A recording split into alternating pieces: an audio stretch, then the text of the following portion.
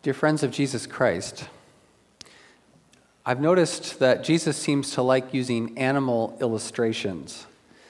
Dogs and pigs make it into this passage, but elsewhere Jesus uses other furry examples. At one point, he calls Herod a fox. On another occasion, he calls the Pharisees a brood of vipers. And then in Matthew 10, as Jesus is preparing his disciples for their mission in the world, Jesus uses 4 different animal examples in one verse. Behold, he says to them, I am sending you out like sheep among wolves. Therefore be as shrewd as snakes and as innocent as doves. Now in context, here in Matthew 10, Jesus is inviting his disciples to be both wise and pure. He's sending them out, and he wants them to land in a community like a dove lands in a tree, gracefully, gently, purely. But they are to be smart about it too, discerning, shrewd, like a snake. If there is receptivity to the gospel message, they are to press in. But if they are shut down and persecuted, they are to move on. Shake the dust off your feet, says Jesus. I am sending you out like sheep among wolves. Therefore be as shrewd as snakes and as innocent as doves. As I was thinking about the dogs and the pigs this week, my mind drifted towards the snakes and the doves. And I was wondering, what do these animals have in common? And I discovered that they don't really have anything in common other than that they're animals. So why do I bring them up and put them together? Well, I think the animals in Matthew 10 can help us interpret the animals in chapter 7. When it comes to living into God's kingdom, disciples need to land as gracefully as doves, but we also need to be as discerning as snakes. Jesus doesn't want us to be critical, but we can't be naive either. In ministry, we need to be as wise as serpents and as harmless as doves. Now, one of the major errors made when interpreting this passage is the error of thinking that Jesus is inviting us to turn off our critical faculties, to be blind to sin in a way, to completely avoid evaluating another person's behavior. In this way of seeing the text, Jesus comes off sounding like a good, modern, liberal Canadian. Live and let live, he would say. You do you. Who am I to judge, right? But this isn't what Jesus means when he says, judge not. All throughout the Sermon on the Mount, Jesus has been inviting us to not be like the hypocrites and the pagans. And later he will implore us to avoid false teachers and to be very aware of them. So clearly, Jesus wants us to know the difference between righteous and unrighteous behavior. Additionally, we'd have to toss out much of the New Testament if the live and let live interpretation were correct, because Paul and the other writers spend a lot of time both encouraging godly behavior, a way that conforms to Christ, and then discouraging ungodly behavior or behavior that does not belong to the new community of Jesus. And of course, later in Matthew, Jesus himself institutes what appears to be an early form of a church discipline process. And so it's safe to say that perceiving clearly and naming correctly are necessary skills for the disciples to have. The problem with judging is not the critical discernment piece. The problem is when we think we belong in the judge's chair, and then we deal harshly with other people and their sins. John Stott thinks that what Jesus is warning us about here is the dangers of censoriousness. I had to look that word up because I had never heard it before. And what I found is that a censorious person is someone who is inclined to look for and point out the faults of others. It's their mission, in a way, to expose and then to impose judgment. This is how Stott defines it. Censoriousness is a compound sin consisting of several unpleasant ingredients. It does not mean to assess people critically, but to judge them harshly. The censorious critic is a fault finder who is negative and destructive towards other people and enjoys actively seeking out their failings. He puts the worst possible construction on their motives, pours cold water on their schemes, and is ungenerous towards their mistakes. This kind of thing, says Jesus, doesn't belong in the community of Jesus. Quit being so critical. I like a person I was reading, that was their translation. Quit being so critical of each other. Be as innocent as a dove, not rambunctious like a bull. I've got a bunch of animal illustrations in my sermon today. In high school, and here's another one. In high school, I worked for a few months as an egg picker. Awful work. Imagine 2,000 chickens running around a windowless barn, just squawking their fool heads off. And my job was to collect the one thing that each of those 2,000 chickens didn't want to give up. So there's a fight, right? I have to fight 2,000 chickens in the morning. And one of the things I found so sad about life in the chicken coop is the way that chickens treated other chickens who had developed defects. One hen had a tumor on her head, and wherever she would go in the barn, the other chickens would peck at that tumor. Later that week, I found that chicken dead in the barn. And that kind of behavior happened all the time. One chicken had a broken leg, peck, peck, peck, peck, peck, peck, peck, peck, peck. A couple days later, dead. Another chicken has a busted beak or something's not quite right. Peck, peck, peck, peck, peck, peck, peck, peck, peck, peck. A couple days later, dead. It was terrible, heartbreaking. And while I'd like to say that that kind of behavior is limited to the hen house, I think truthfully, we've experienced other things in our human community, in the church perhaps, certainly at home. I think some of the worst pecking perhaps that takes place in human community actually happens within our own houses. Most of us can tolerate the faults of others so long as we don't end up living with them, because then it amps up and it becomes harder to tolerate. But at home, we grow weary of each other's faults, and then we start to peck. You should know better by now. I've been tolerating this for like years, right? Why do you always cut corners when you clean your room? You're such a selfish jerk, right? We feel these things towards the people that are closest to us. You only think of yourself. Think of the times perhaps you have done that. Now think to yourself, has it ever worked to produce meaningful change in the life of the person you're pecking? Does it ever produce a centimeter of change to be judgmental like that? Probably not. More likely, the person you're pecking just digs in their heels and like, I will not change, right? Pecking each other into submission, fault-finding, putting the worst possible motives into their brain or their mind. That is not the Jesus way.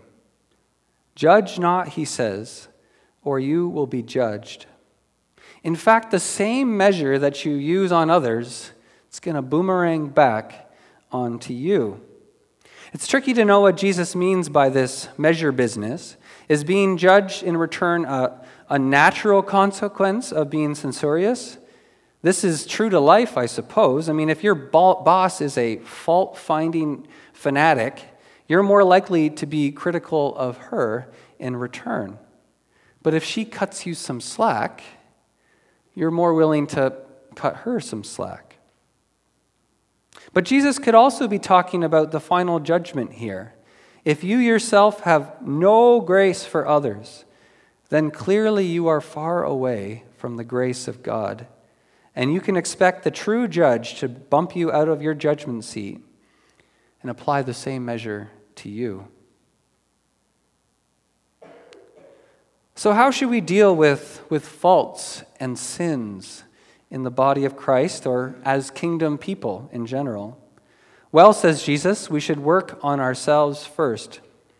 Why do you look at the speck of sawdust in your brother's eye and pay no attention to the plank in your own eye? You hypocrite, first take the plank out of your own eye, and then you will see clearly to remove the speck from your brother or sister's eye. Jesus he's being funny. This is a joke. This is a funny picture, and maybe I'll try to illustrate it with, this isn't a plank, but we can imagine for the moment that this is a plank of wood.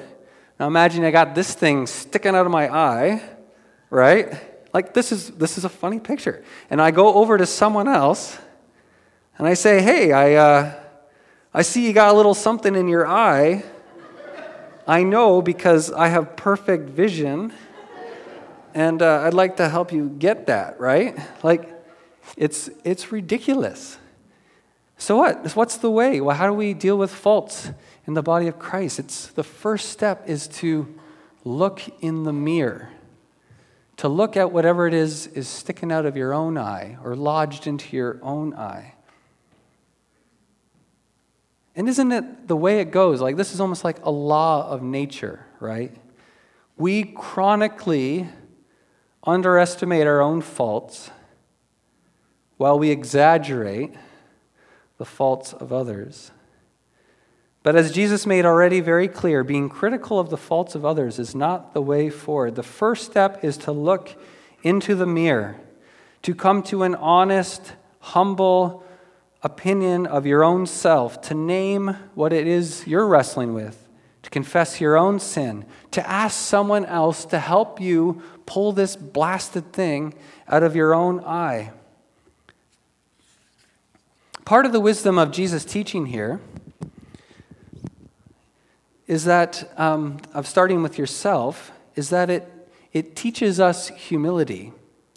Change is hard work. Have you ever tried to take a plank out of your eye or move past a besetting sin? I mean, it can take years of difficult work to get over something that you have wrestled with for years. There are setbacks. We backslide. It is hard. And it's only as you work on yourself that you realize how hard sanctification is. And when you figure that out, you will be way less judgmental and way more dove-like with the faults of others. Another aspect of wisdom in this teaching is that this is how change really happens in a community. If you just fault find and tell people to shape up, get with the program, they will never do it. It'll never go anywhere. But if you work on yourself, invite other people into your journey of growth, people are going to be inspired by that, and they'll join you on the road of personal transformation. A few years ago, I went on a pastoral retreat, and the main presenter was so vulnerable and so humble. He shared with us much of his life story and how he used to be just such a bully, he said.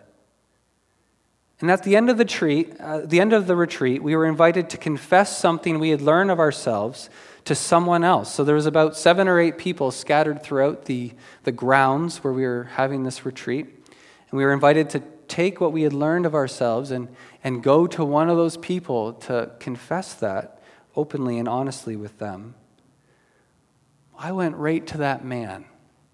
I went to him because I knew that he would be gentle, because he too had gone through struggle and had to overcome that. I went to him because I knew he'd be gentle. This is the Jesus way of dealing with faults and sins. Start with yourself and then be of service to others. The goal is no planks or specks. I'm not sure if you ever had a speck of sawdust in your eye, but that's no laughing matter, right? That is a pain. You want that thing out of there. And so you're going to be willing to ask for help after a while of dealing with that thing. So to work on ourselves, but then also to be of service to one another. Jesus wants us all to have clear vision, but it's important to be gentle with each other's lives and in each other's eyes, especially. So as we are seeking to land as gracefully as a dove, we also, however, need to be wise and discerning like serpents. The gentle kingdom approach to dealing with faults is beautiful, right? And when a group of people decide to grow together towards holiness in a gracious, vulnerable way, amazing things happen. But not everybody is ready for that. And not everybody wants that. In fact, some people hate that.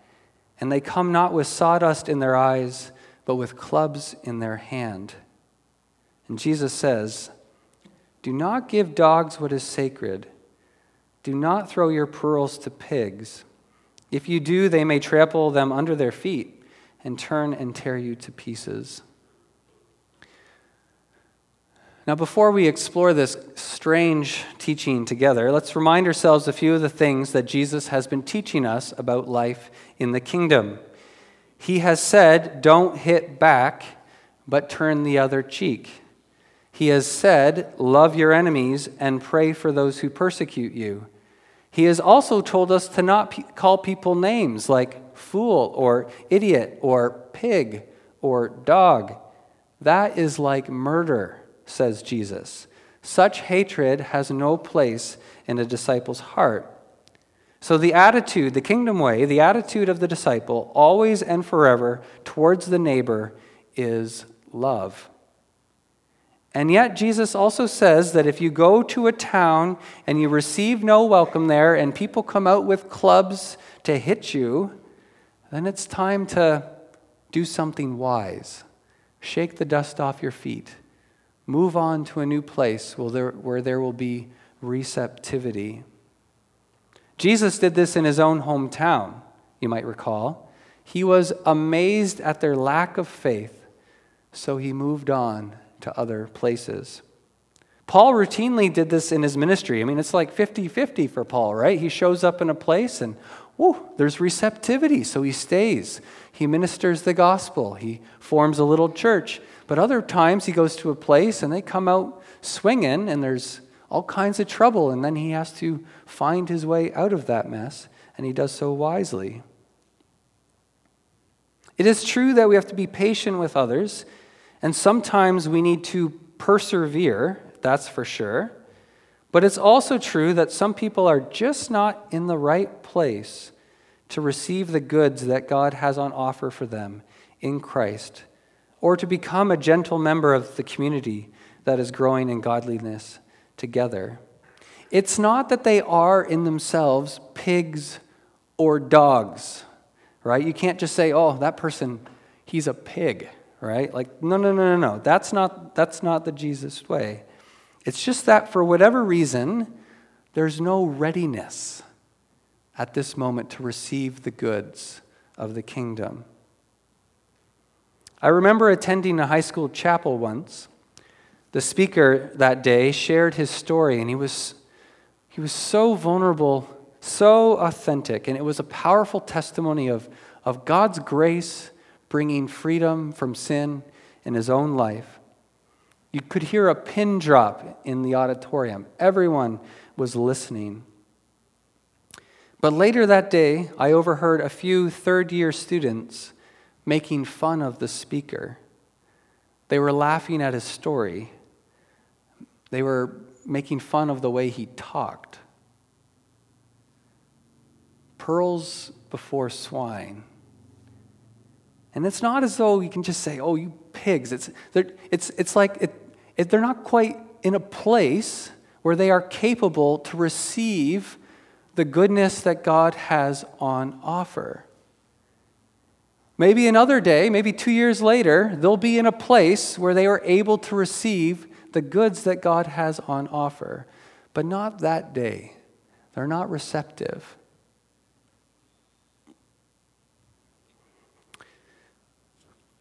In a mixed crowd, we can always count on a mixed response to God's kingdom work. For some, the good news pops. The call to confession cuts them to the heart, and the assurance of pardon is like music in their ears. They are ready to participate in the work that God is doing in them and in the community that is striving towards holiness together. But others will shrug their shoulders and check their Facebook feed, or they'll storm out in anger because the preacher had the nerve to gently question their way of life. You can't predict or control the results of what the goods of the kingdom do when dropped into a community, but you can be discerning about where you give your time and energy. And generally speaking, the Christian response to those who reject God's kingdom is patience and perseverance. I mean, this is God's way. This is how He has pursued us. But there are times when maybe it's not the right time. Be as wise as serpents, and as innocent as doves. So how do we, and this is the last question I was asking myself as I was writing this sermon, how do we get the power and the wisdom needed to live into this kind of witness, to land gracefully, but to also be wise? And I think it starts by recognizing the way that God has demonstrated His own love for us. He sent the pearl of great price, Jesus Christ, to live among us. We weren't even ready for the pearl of great price. We trampled on it, stomped it underfoot. It was not the right time, and yet, into the midst of the world, God sent the pearl of great price. And there were some that received Him, and that community has grown. And while we are incapable of receiving Him, God took all the splinters, the planks, the sawdust out of us and into Himself to make us this beloved community. And because God has acted this way towards us, it gives us the power we need to act non-judgmentally towards others and each other.